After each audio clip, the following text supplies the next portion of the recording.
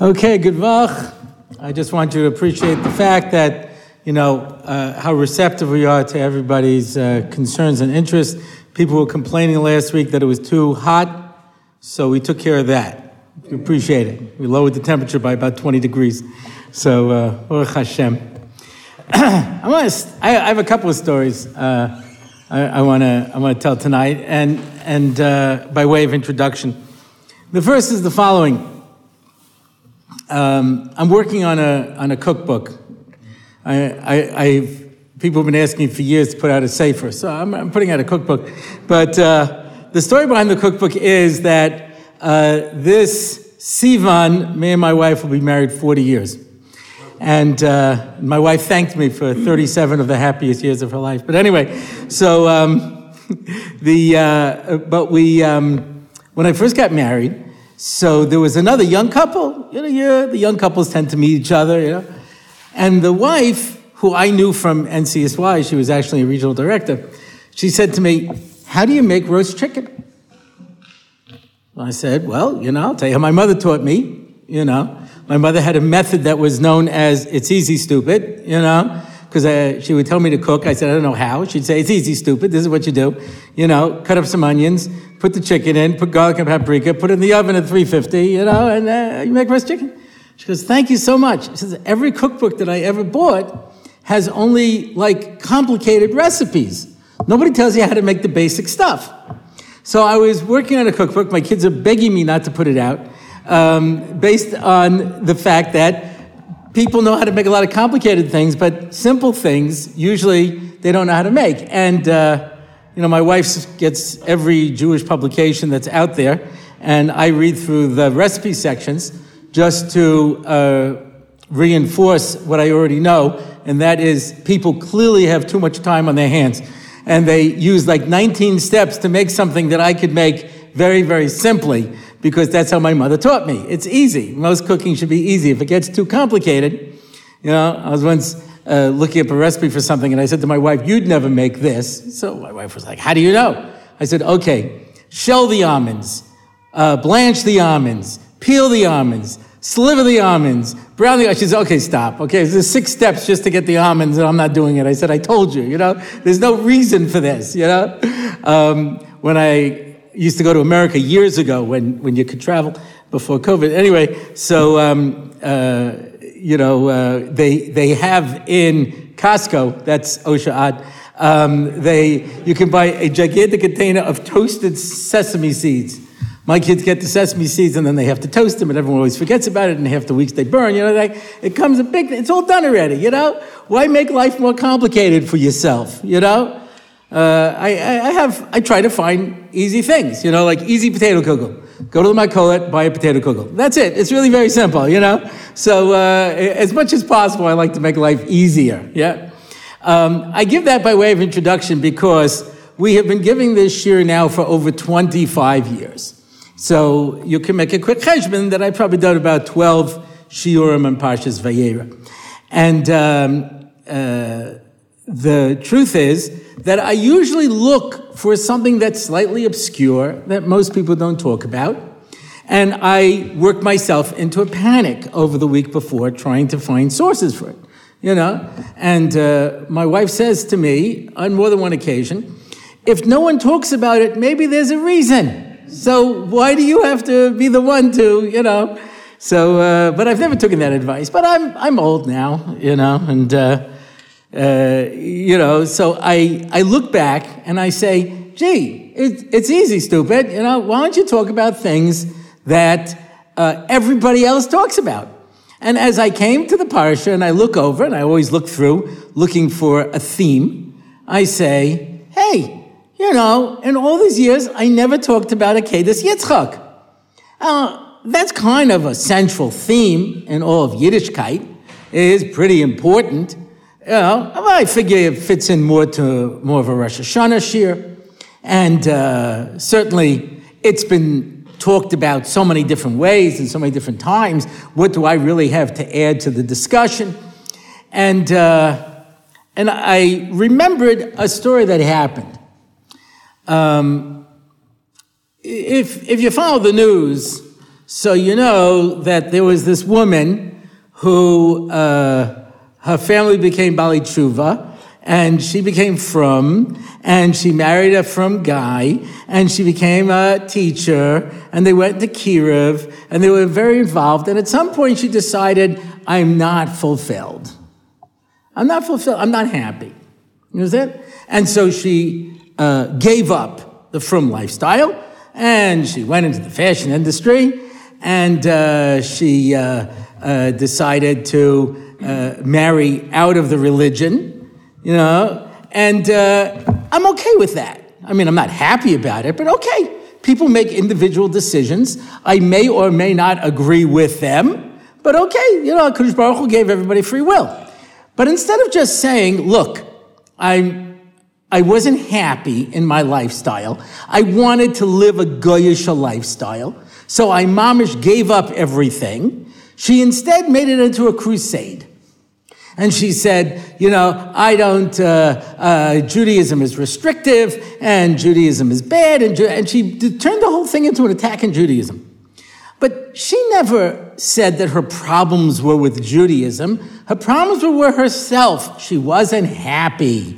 So she decided to live another lifestyle. I'm okay if you make that choice. I feel like I may have mentioned this recently, I don't know, but, there was a comedian known as Jackie Mason. Right? His real name was Yaakov Meza. He got smicha from Reb Moshe Feinstein, and he was a practicing Rav, and he gave many different reasons why he decided to give it up, but one of them was, he just said, listen, I was a Baal Taiva. And in all of his decades of performances, with so many jokes about Jews, he never put down Torah, he never put down Yiddishkeit, he never made fun of it. He dedicated himself to the life that he wanted to live, which was a life of Taiva. But he didn't try to make a philosophy out of it. Yeah? So this person, and I can move on, I have no interest in watching this or giving this woman, this narcissist, any more airtime, than she deserves, which is none. I would say, did anybody at any point ask her one of two questions? Is there a God? Did he give the Torah? That's it. If so, it's true. I don't care if you're happy. My father, Ova Shalom, was, and this is over 25 years ago, they've made a lot of strides since, but my father had lung cancer. And they were giving chemotherapy, and it was terrible. It was just terrible. He couldn't handle it. He was getting sores in his mouth and terrible things. And I remember we went to ask the Skver Rebbe. He heard there was some sort of a virus treatment in Hungary. There was an alternative treatment. He wanted to go to Hungary and try that, And he's speaking to him in Yiddish. My father grew up in a Yiddish-speaking home. He's speaking to the Rebbe in Yiddish. And the Rebbe says to him in perfect English, show me 3 x-rays, before and after. And if you can show me that the virus therapy has actually shrunk the tumor, matova manoim, I'll advise other people. So my father said, so I have no choice? He says, I hate to be the bearer of bad news, but this is the only thing that's been proven to shrink the tumor. Afal Pikain, my father decided he couldn't do it anymore. He went off to Hungary, get the virus treatments. Kineret didn't help. Yeah, but he just couldn't take it anymore. But he he never went around and said chemotherapy is a lie. The whole thing is falsehood. It's a conspiracy. I just can't handle it. But that doesn't mean it's not true. And whether or not I'm happy or I enjoy it, that doesn't change what the truth is.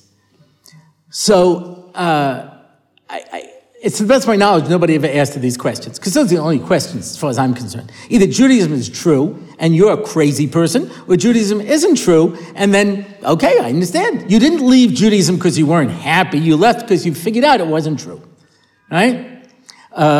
It works in reverse as well.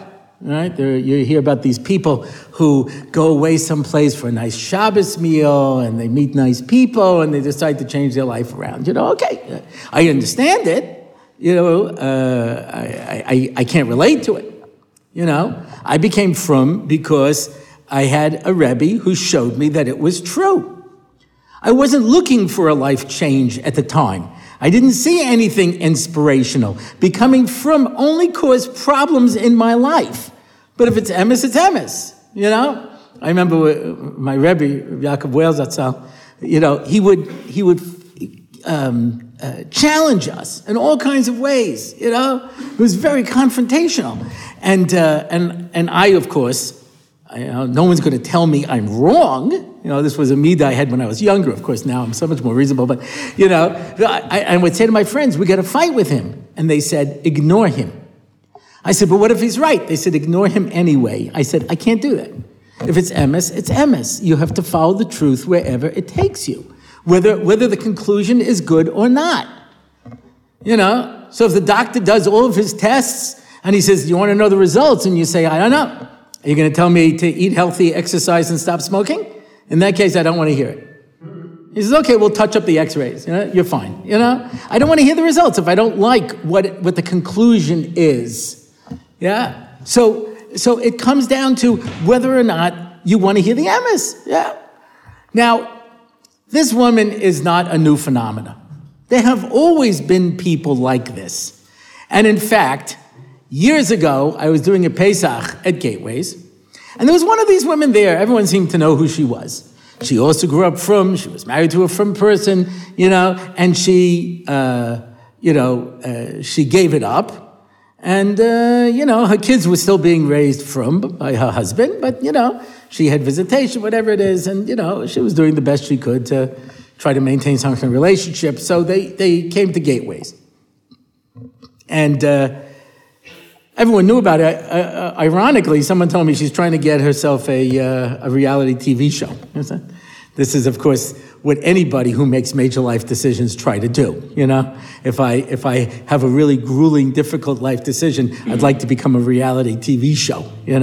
So this was the whole thing. Anyway, we're doing the question and answer, and she asks the following question: how could any God ask a father to take his son up on a mountain and kill him? And how could any father ever agree to do this? I have to tell you that I have heard this sentiment echoed by other people, from people over the years.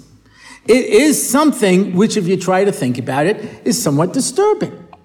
Yeah.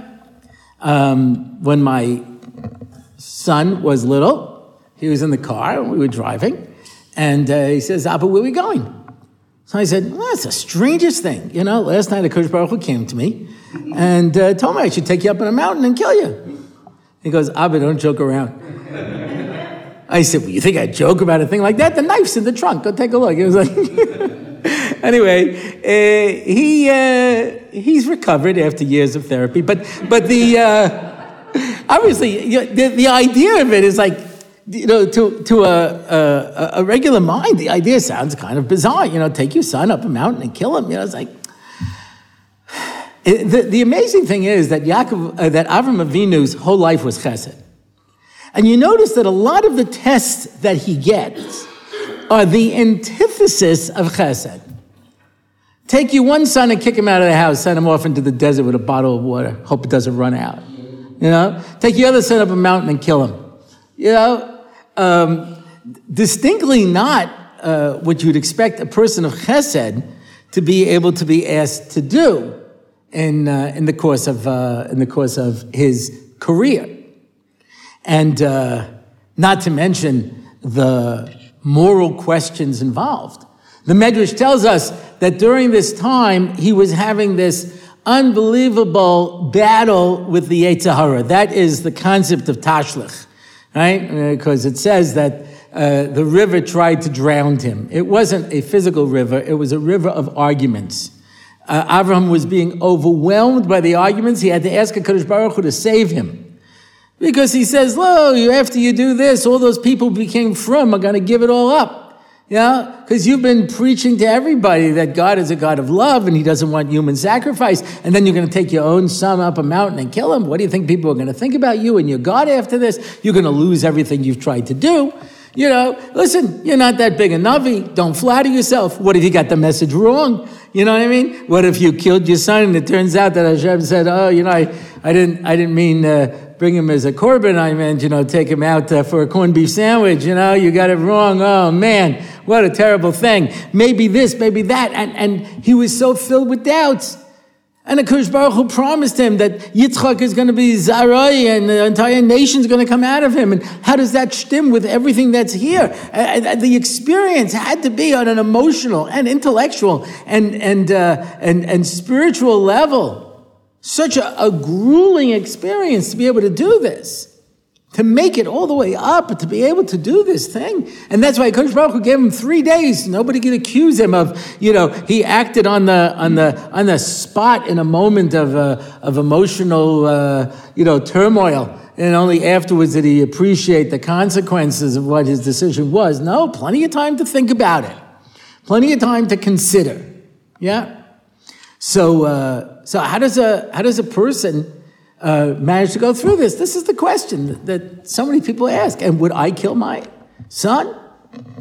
There is a prominent rabbi of a city in Israel who used to write a column where he liked to be provocative. And he had a tendency to misquote sources. Whether it was intentional or not, I don't know, but he would misquote sources. And he said, that the Sfas Emes says that Avram actually failed the Akedah. And because really, he should have begged HaKadosh Baruch Hu to save his son's life, just like he begged HaKadosh Baruch Hu to save the evil people in Sodom and Gomorrah. And that's why HaKadosh Baruch Hu didn't even want to talk to him afterwards. He sent a malach to tell him to stop. There's a lot of problems with that approach. One is immediately afterwards, HaKadosh Baruch Hu showers him with brachas because of what he did. Every year on Rosh Hashanah, we beg HaKadosh Baruch Hu to forgive us in the schus of this action. There's a lot of problems with saying that Avram failed the Akedah, but the idea is it's a provocative thing to say because people are like, gosh, how could the same thing that this woman asked? How could HaKadosh Baruch Hu ask somebody to do this, and how could any father ever actually do this to their child? That's the challenge. So I want to offer up, at least on our own level, some sense of understanding of this concept, at least for ourselves. I've had a lot of interesting positions over my lifetime. I've had many different careers. I was a youth director. I was a teacher in an elementary school. I was a teacher in a high school. I ran an NCSY chapter. Then I became a regional director. Came to Eretz Yisrael. I taught in yeshivas. I taught in seminaries. I taught in all kinds of different places. I became a speaker. I have all kinds of, fascinating career changes, which shows you two things. One, how multi-talented I am, and secondly, how incredibly unstable I am, both of which happen to be true. So, but one of those jobs I had is I was teaching in Discovery. And they have a class there called the 5 Levels of Pleasure. The purpose of the class is to try to explain to people that the greatest possible pleasure is Avas Hashem. And it's obviously coming out of the Mesilas Yesharim, which says the entire purpose of the world is lehisanega Hashem v'lehenois mizish chinosai ki zeh hatainega amiti v'idin agodu mikol yidunim shechalei motzei, which is translated more or less as we were created to get pleasure from God and enjoy the divine light because that's the greatest pleasure and delight that there is. I would read this to any frum audience, and I'd say, what did he say? Why were we created? And without hesitating, they would say, to serve God. And I say, nope, listen again. Yeah, to get pleasure from God and enjoy the divine light, because that's the greatest pleasure and delight that there is. Why were we created? To get the divine light. Wrong. I'm sure I heard divine light. That's right. Now you have to listen to the entire sentence, because that takes a lot. Most of us run out of patience. I make a podcast, and it usually goes for about 30 minutes, and I've gotten 2 different complaints. Some people say, why is it so short? And other people say, why is it so long? People can't concentrate for half an hour. That's why people like things like meaningful minute. I can listen for about a minute. That's about it. So you better make it meaningful. In fact, there was a master's psychology class, and this professor brings in someone to speak about China. And the person's speaking for 10 minutes about China, and then the professor says, stop. Everyone write down what you were just thinking. Only one person was thinking about China, and he was thinking about how he'd like to go out and get Chinese food for lunch. That was it. Otherwise, people's attention spans are completely shot. Yeah, those who have been in education know that when you teach in a high school, the number one answer to every question is what? I'm sorry. What? What were you saying? What? You know, and people off in the middle of a conversation. Could you? I'm sorry. What? So to be able to concentrate is kind of hard. So I said, no. Listen to the whole sentence.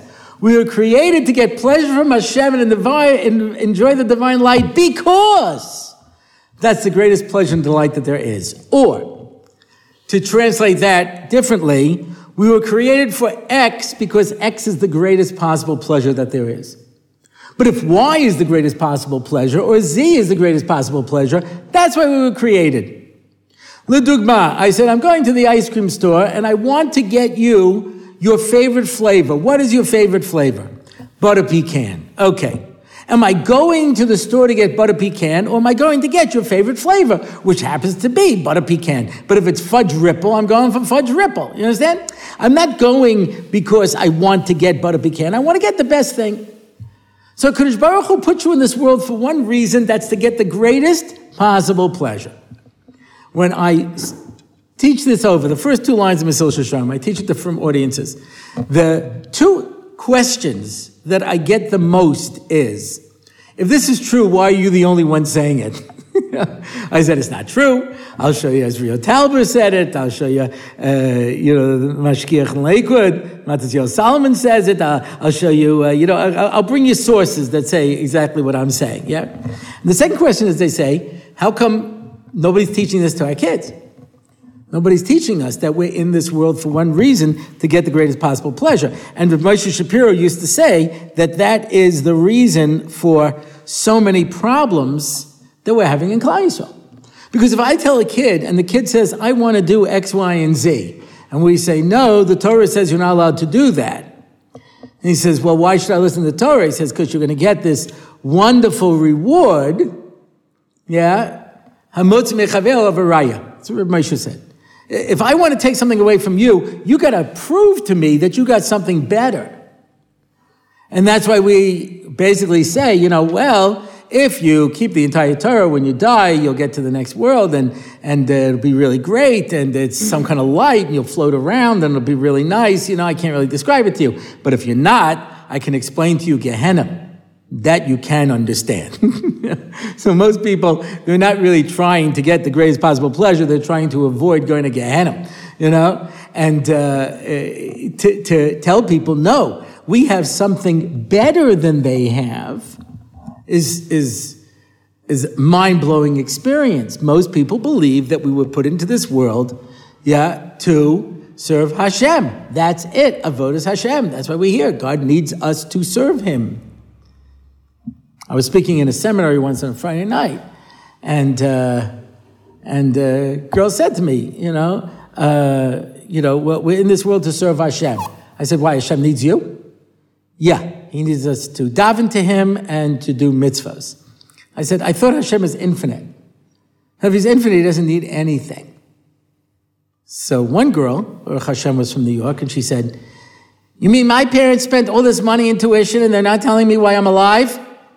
I said, well, maybe you can get some of the money back and go shopping. You understand? Speak to the school, get it, But obviously we're not here because Hashem needs us to daven to him or to do mitzvahs. He's infinite. He needs you to eat a matzah. He enjoys hearing the crunch.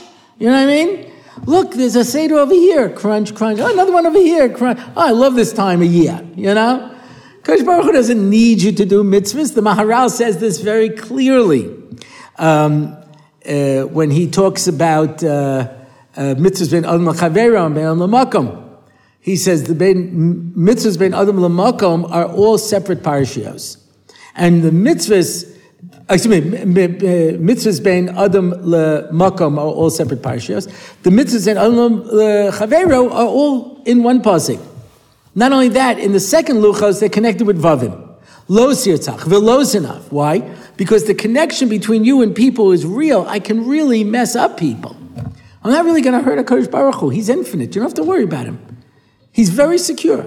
Wakes up in the morning, looks in the mirror, sees nothing. He feels very good about himself. Very high self-esteem, You don't have to worry that you're going to get him angry and he'll bring a flood. He's in very emotionally stable. It's part of being infinite and all-powerful. Yeah. So the fact that people think we're just here for Avodas Hashem, it says clearly we're here to get pleasure. So that's the underlying principle of this class. Now, I became a chapter advisor of NCSY in Los Angeles in 1978. I was tricked into taking a chapter. It was a great trick. The guy asked me if I'd get involved, and I said no. He said, well, then you could just do me a favor and go down for the interview. Because I told him I'd send them some candidates. I was like, okay. I go down for the interview. They interview me. They say, congratulations, you're hired. I felt stupid saying I don't want the job. And they'd be like, why'd you come for the interview? It was a great trick. Anyway, so I suddenly found myself, I was an NCSY chapter advisor. I knew nothing about this organization. So I went into the regional office and I read everything about NCSY for the past 10 years.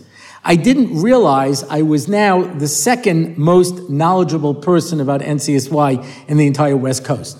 First was Lee Sampson, who started the organization, who had written most of the stuff I read, and then me. Most people had no idea what it was about. But I set out to find out about it, because that's how I am. I'm very curious. When you tell me something, I look into it. Yeah? I'm a cynic. By nature, I'm a cynic. I'm a cynic when it comes to everything. And I say, who says? How do you know? About everything. I really have always tried to take that approach to try to arrive at the emes. So I'm giving this class, the five levels of pleasure. And what are the 5 levels? First level is physical pleasure. Second level is love. The third level is meaning. The fourth level is power. And the final level is Avas Hashem. And they have all kinds of stories and illustrations to go along with it. But, people said to me, where'd you get this from? It sounds like pop psychology. Now, I didn't know where it came from. Yeah. So I looked into it. And it turns out that they based it on the Sefer Chinuch and the Eschanan on the mitzvah of Avas Hashem. Now, full disclosure, I always had trouble with this because the logic is like this. The first level is money, but you'll trade money for love, and you'll trade love for meaning, and you'll trade meaning for power, and power, you would trade it for Avas Hashem. That's the idea. And no one was able to explain power well. I heard recordings of 3 or 4 top people giving this class. No one could explain power. Because who says? Who says that to get power, I would give up meaning? Why is that a given? The others I can explain. But who says it's true?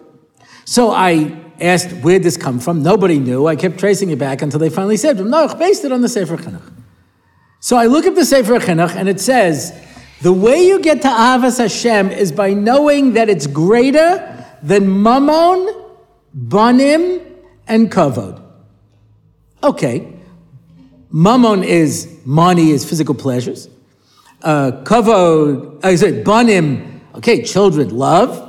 And Kavod is meaning. There's nothing else there. So I search and I search and I search, and I finally found they did an English translation of Sefer Chinuch. And in the footnote, they said there is a girsa that says, Mamon, Banim, Kavod, Umemshala. That's where power comes from. And it says in the footnote, that was a Torah Sefer. It's a mistake. The word doesn't belong there.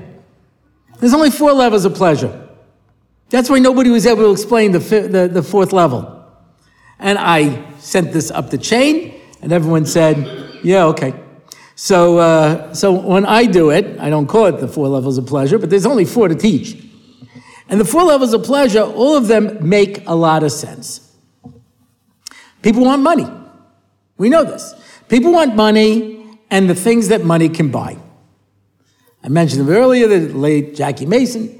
He said, I have enough money to last me the rest of my life, unless I want to buy something. You understand? But people want money and the things that money can buy. Or as somebody once said, I don't need money as long as I can get everything that I want out of life. I don't need the actual money. But what do people want? People want big houses. People want big cars. Took one of my kids to LA with me when I was speaking. What did he want to see? He wanted to go to one of these fancy car stores. They have very, very fancy cars in LA, more so than, let's say, in New York, even though there are a lot of wealthy people. I asked somebody why once, and they said because it snows and it rains and it's really rough on a car. But in LA, it's not a problem.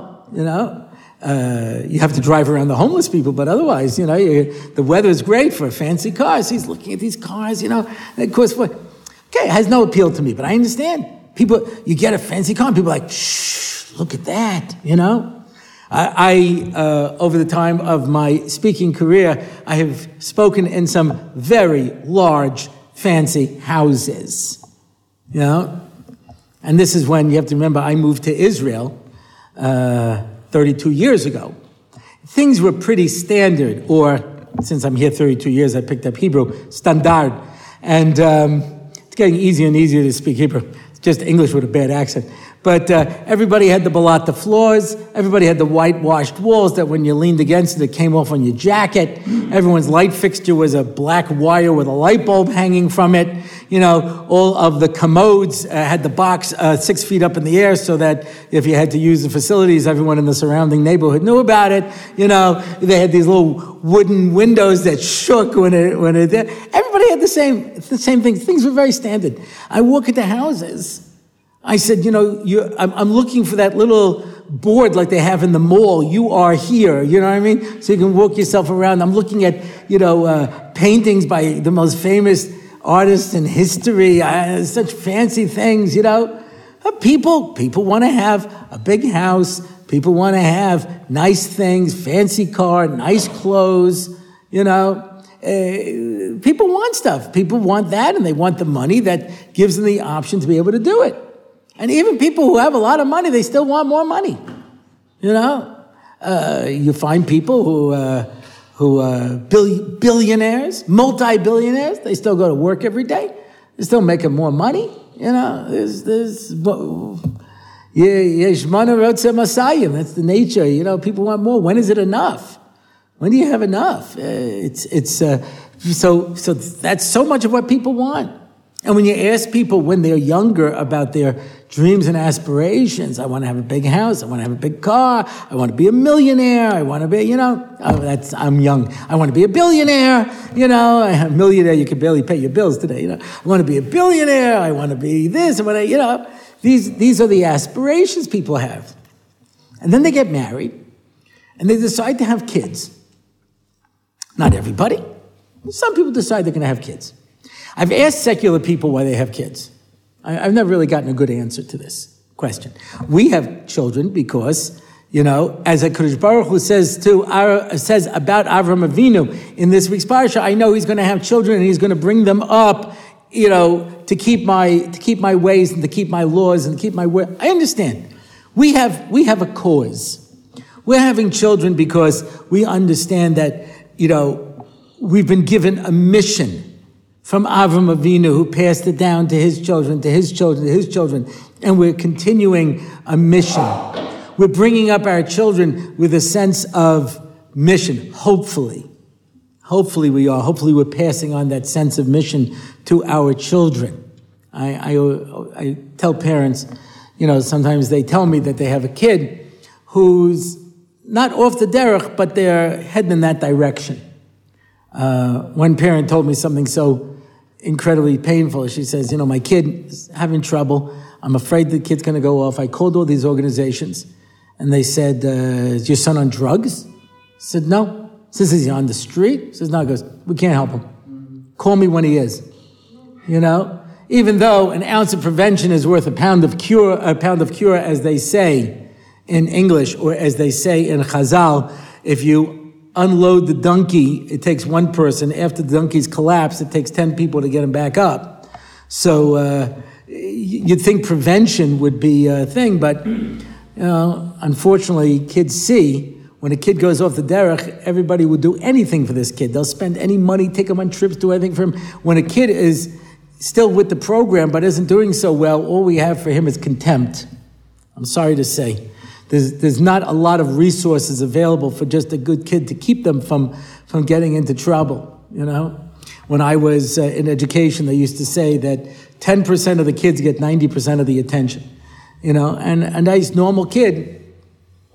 When I was in yeshiva, a friend of mine told me, I think I'm going to kill myself. I said, why? Because I don't know how else to get an appointment with the Rosh Yeshiva. Unless you're having some major life crisis or there's something terrible going on, and no one has any time for you. Yeah. So, which I think is a pity. But, so I tell them, get them involved in a project. Tell them to get involved in a chesed organization. Have them learn with another kid. Have them do something. Let them get involved in something where they feel important. Because people need to feel that they're needed, and they need to feel important, and they need to feel that they have a sense of mission. And I always say, I started in the Hebrew Academy of Nassau County in 1964. I was coming from a conservative family. Right? But I would say 98% of the kids were coming from conservative families. There weren't Orthodox communities in Long Island. I went to a conservative synagogue, the Eastman Jewish Center. They sent busloads of kids to hang. People were all coming from non-from backgrounds. And the fact that you chose, and your family chose, to send you to an Orthodox school, the message you got is, you are a hero and you're saving Torah. It was such a powerful message. And if you messed up, they couldn't throw you out. There weren't enough of us. They needed you, and they sent you that message that we need you. Today, every kid gets a message, overtly or covertly. We don't need you here. Step out of line and you're gone. I got 3 people waiting for your spot. So we don't need people. So people feel like I'm not needed. So they don't have that sense of mission that Abraham gave to Yitzchak, and Yitzchak gave to Yaakov, and Yaakov gave to the Shvatim. And the Jewish people have passed down throughout history, and every Jew says to his son, yes, we're suffering oppression and economic hardship and maybe exile and maybe death, but it's worth it because we're on a mission. We're doing something in this world. We're the Am HaNivchar. God chose us to change the world. Most people don't believe that. Most frum Jews don't believe that we're in this world to change the world, that I'm going to make a difference. I had a girl, 2nd year in seminary. She says to me, we get these lists of names of people to daven for, and I daven for them, and sometimes they get better and sometimes they die, but it's got nothing to do with me. They really don't believe that they're the ones who make life better, that they're the ones who can change things around. Because who cares what I do? Nobody feels that Avram Avinu, who's there, be'eva echad, I'm on one side and the entire world's on the other side, and I'm going to save the world. People don't believe that. So I asked him, why do you have children? No, I want somebody to love me. Just get a puppy. They'll love you much more. They'll never tell you afterwards how you ruined their life. They'll never give you the silent treatment. They'll never slam the door. You know what I mean? They'll be very nice to you. They'll wag their tail. They'll bring you your slippers. They'll be so happy to see you, you know? So I want to leave something behind me. I said, oh, you believe in Olam Haba? No, then who cares? You're going to return to the dirt from which you have come and in which you have sprung. You'll never remember anything. What do you have to leave anything behind you for? And it's hard for them to answer. But whatever the motivation is that people decide to have children, children are expensive. Every year they put out one of these things. How much does it take to raise a child from birth until they graduate from college? You know, and it's always some astronomical figure. It's almost impossible, right? We in the film community understand that it's not true because we also have to buy apartments. But anyway, when you look at raise a child, and then you have another child, and you have another child, why would you do this? You've worked so hard for your money. You know, my mom, oh, Shalom, she was a wonderful person, but she had a little bit of an edge, you know. And she grew up, she and my father grew up in the Depression.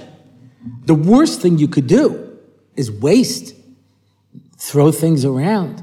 To them, money was the difference between life and death. You didn't have any money, you couldn't buy food. My father dropped out of school to go to work to help support his family because there was no food to eat, you know. A friend of mine said to me, when you open a container of cottage cheese, do you scrape the cottage cheese off of the foil? I said, of course. He says, when you break an egg, do you go around the inside with your finger to pull out the little bit? I said, well, of course. He goes, yeah, my kids don't do that. They grew up in a world with such plenty. They don't understand what real hunger is, what real deprivation is. It's such a difficult thing, you know? And so to my mother, they're wasting. So she looks at my kids and she considers them very wasteful, you know, certainly by her standards. So I had a trip to America. It happened to have been a good trip, you know. I had a lot of engagements. And I said to my mother, oh, it was a good trip. You know, I made a nice amount of money. And she says to me, yeah, when you get home, your kids are just going to spend it all. I said, listen, I know people don't have any children. They get to keep all the money for themselves. Aren't they lucky? My mom's like, She always hated it when I appealed to her better nature because she was a very generous person. But, you know, it was, I think it was more of a habit than anything else, you know. But you have to, you know, when you get into a particular way of thinking, you know. So people decide to have children. It's going to cost them a lot of money. Not to mention the amount of effort. It takes a lot of effort to take care of kids. You know, 3 o'clock in the morning, the kid comes in. I was sick. I threw up in my bed. You know, can you come and change it? Can you take care of me? You know, can you this? Can you do that for me? You know, it takes a tremendous amount of effort. You know, someone who really hates you will buy your kid a very large Lego set. And what small children like to do is pour it on the ground. And then they pull out the Lego encyclopedia and they say, make me this. Now, of course, fathers are genetically programmed to rise to challenges. You know, John Gray, who wrote Men Are From Mars and Women Are From Venus, who's much more of an expert on marriage than I am. He was married 4 times. I've only been married once. So he says you can listen to the way that people speak. When you ask a woman to do something, she says, it'll be my pleasure. When you ask a man, he says, no problem. Can do, Captain. You understand? So he brings it out and says, make me this. And the father gets down on the floor and starts making, you know, the Lego horse, you know, and the kid leaves. But you're not going to stop because you're halfway through already, you know. And your wife's like, you know, the guests have come for company, you know, for dinner. And he goes, yeah, I'll be there in a minute. I'm looking for this piece here. You know, and the amount of time and effort. So that when they get older, they can say, you never did anything for me in my whole life. You were never there for me. It's like, and it's really hard to be a parent. But we're doing it because we're on a mission. We're passing on the mission that we got from our parents to our children, and our hope is that they'll pass it on to their children. And that's all that we can ask for. Yeah. But we're going to sacrifice what he calls mammon, or what they call first level pleasure, for love. You're going to trade your money for your kids. Now, Ma'aser shebechol yom. A parent will tell their child, the Jewish people are under attack. I want you to join whatever the defense force is to be able to protect the Jewish people. Happens all the time throughout history. Yeah, it's not just now that there's a state of Israel. It happened before it. When they would ask Jews to join in the common defense. I'll tell you a disturbing story because I like to share disturbing stories. Rabbi Vayera, he told me this story. He says he was in the Chaim Berlin Beis Medrash, and this Rav tells him a story about a Avigdor Miller. Now, already, it's an Avigdor Miller story. It's going to be disturbing. Okay, full disclosure. Anyway, his shul was officially a Young Israel, and he was at a Young Israel convention, and somebody was speaking, and they were saying kfirah. Now, there's different ways of reacting to it. Rabbi Yoshe Ber Soloveitchik, when someone at the RCA convention was saying apikursis, and he was very disturbed, he said to him, what you're saying is akin to espousing the principles of communism at a Republican convention. You could tell he was really upset. He really went overboard.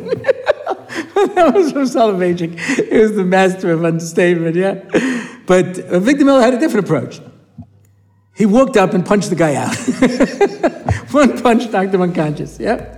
Now, we can argue whether or not that was the best approach to take or not, but that's what he did. And as he's telling over this story, there's an old Rav there who starts crying.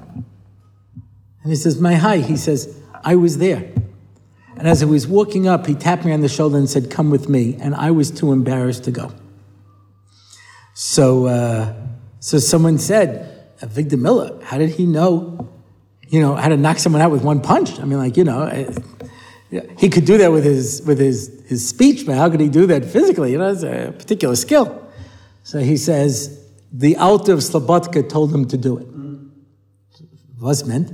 He says, in Slobodka, the boys used to like to go down to the river to go swimming, and these anti-Semites used to start up with them.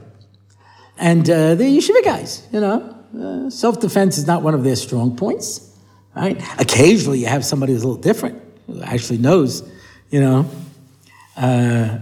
was this legend when I went to Chavetz Chaim about this guy Lisker. He was a black belt in karate, and he would take out 3 people at a time, Anyway, I was in North Hollywood in LA. I'm on my way to Shul Shabbos morning, and I see these 2 guys with swastikas, and they're like accosting 2 of the guys from the yeshiva, and I see one of them is Lisker. So I figure, I could be a big shot because I know that, he'll save the day, So I start confronting these guys, and I get in their face, and they say, we're going to kill you, They have the beer bottles, they're going to, yeah. And suddenly a cop car comes up and arrested 2 of them. Take them away. So one of the guys says to me, he goes, wow, I didn't know you were so brave. I said, I figured Lisker's here. He said, that's my brother. Anyway, so I almost got killed. But it's always good to check people's first names before you decide to put yourself in a life-threatening situation. Anyway, so I'm,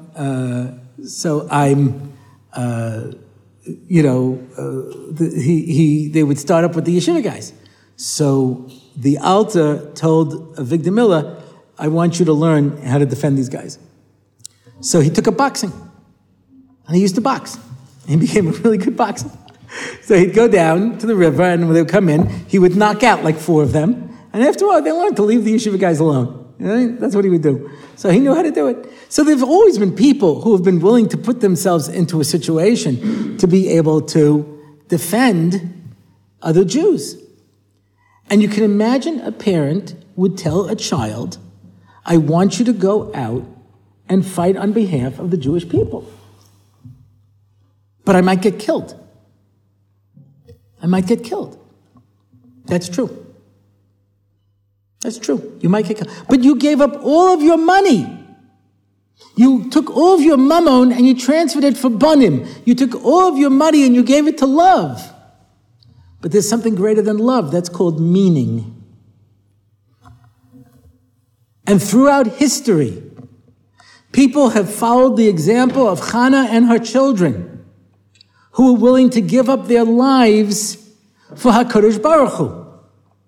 Josephus writes that the Romans could not believe this, that there would be Jews who would give up their lives for what they believed in. And he writes that they would capture Jews and try to get them to serve Avodah Zarah, and they would torture them to death because they couldn't believe that anybody would give up their life for it. This used to be automatic.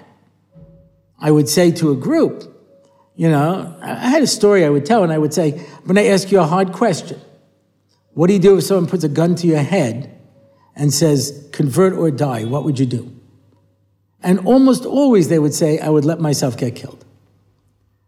And one time, it was about 5 years ago, I say, I want to ask you a hard question. What do you do if someone puts a gun at your head and says, convert or die? And someone in the group says, why is that a hard question? Of course you wouldn't kill yourself. What for? And I said, even that's gone today? And yet throughout history, the Jewish people wouldn't be here if there weren't people who are willing to die for what they believed in. There's a story. I heard it from Pesach Kron. This Israeli fellow calls his wife. He says, I'm on the way home from work. He says, you know what? Why don't you pick up the children's favorite dinner? What's their favorite dinner? Basar lavan. For those of you who are not familiar, it's what they call in America the other white meat. Yeah? It means pork. My father came to Israel the first time in 1968, January 1968, 6 months after the Six-Day War. I don't know where he was. He walked into a restaurant, and he's looking at the menu, and there's something called white steak. So he calls over the guy. He says, what's this? He says, it's a pork chop. He says, a pork chop? He says, I wouldn't eat that in America. He says, how could you serve that? You've got Hebrew writing on the store. My father grew up. If you say Hebrew writing, it means kosher. You know what I mean? You have Hebrew writing, you're serving that, yeah? So she says, pick up the children's favorite dinner. So he's waiting in line in this tray for butcher, and he suddenly comes back to him a story that his father used to tell him. His grandfather was in a concentration camp, and he managed to keep kosher during the entire war. And now the Russians were coming, and the Nazis were pulling out. And they knew this guy had always eaten kosher. And they line up the prisoners, and they bring this guy up in the front. And they say, we're leaving. You'll never see us again. And the Russians are going to liberate you. And I know you've never eaten non-kosher. And they bring out a piece of pork and say, eat this, or we're going to shoot you in the head. He says, I've never eaten treif in my life. He says, eat this one piece of treif. We're going to leave. You'll never see us again. Or die. He says, I've never eaten treif in my life. He says, this is the last chance. He says, I've always kept kosher, and they shoot him.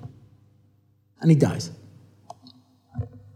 And suddenly this comes to his grandson, who was totally secular, and he says, my grandfather gave up his life for this, for a reason that I have no idea.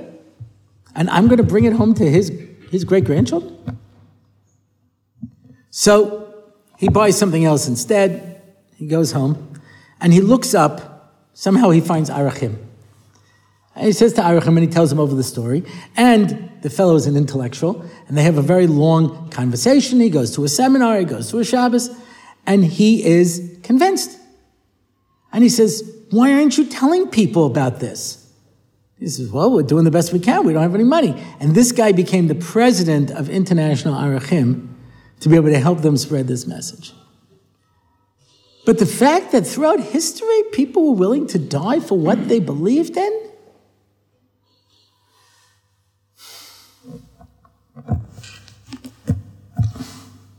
there are people who believe Judaism is about being a nice person. You have to be a nice person. Yeah. Don't kill, don't steal. Yeah. Max I. Demant, in his History of the Jews, writes in his conclusion, with the destruction of the temple, Judaism lost 1/3 of Judaism. This temple sacrifice, the laws of purity. With the advent of the Reform movement, they got rid of the second third, all of the ritual laws. And now they're left just with the moral laws. That was his prediction for Judaism.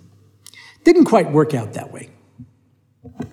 Because, as I've asked Reform people, why should I be a Jew? Why should I be a Reform Jew? They said, because Orthodoxy is this and Orthodoxy is that. I said, okay, you explain to me why I shouldn't be an Orthodox Jew. Why should I be a Reform Jew? Because Orthodoxy is this. I said, okay, you convinced me. I'm done. I'm out. Now, why should I become a Reform Jew? Well, all the moral teachings. So be a secular humanist. You don't believe in the Bible, right? You don't believe in all the miracles, right? You don't believe in a personal God, right? So just be a nice guy. What do I have to be a Jew for? Such a hard question to answer. But if a person believes that, would you give up your life for it? Is that worth dying for? Matti Berger says, this Reconstructionist rabbi once said, I was speaking about intermarriage, so obviously this is a very old story, because of course now there's nothing wrong with it, but he says, someone said to me, well, you're a racist. What do I answer him? He says, you are a racist. He says, but you teach people not to intermarry. He goes, I know, but I believe in it. You don't believe in it. You're just a racist. I believe that God gave us a message and gave us a mission, and we're carrying on something in this world. So if God comes and says to me, I want your child, make no mistake about it. Every one of us gives our children to what we believe in. We sacrifice our children. I had a guy in Or Sameach.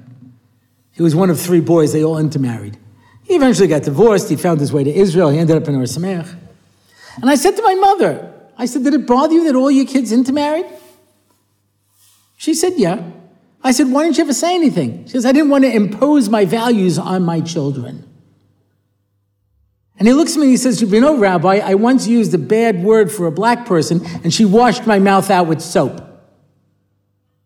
So she doesn't mind imposing some values. Used to have parents who say, well, I'm not going to give my kids a Jewish education. I'll let them decide. I said, oh, so if your kid says, I decide I don't want to learn math, you're okay with that, right? No, math is important. It's not a question that you're so tolerant and open-minded, you just don't care about Judaism. But every one of us makes decisions that are going to affect our children's well-being. Whatever is important to us, we have no problem imposing on our children. So when HaKadosh Baruch Hu comes to Avram and says, I want your son, Avram has a choice. He could say, no. There's a limit, God. I'll give you only so much of my life, but to there, not.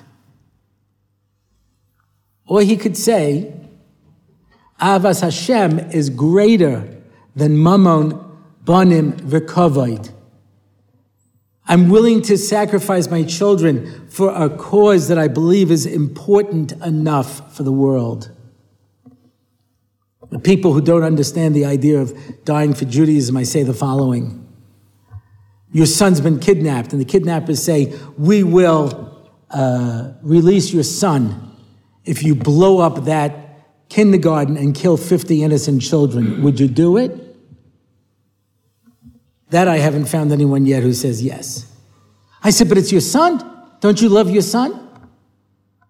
And the answer is yes, but there are some things I'm not prepared to do, even for the love of my son.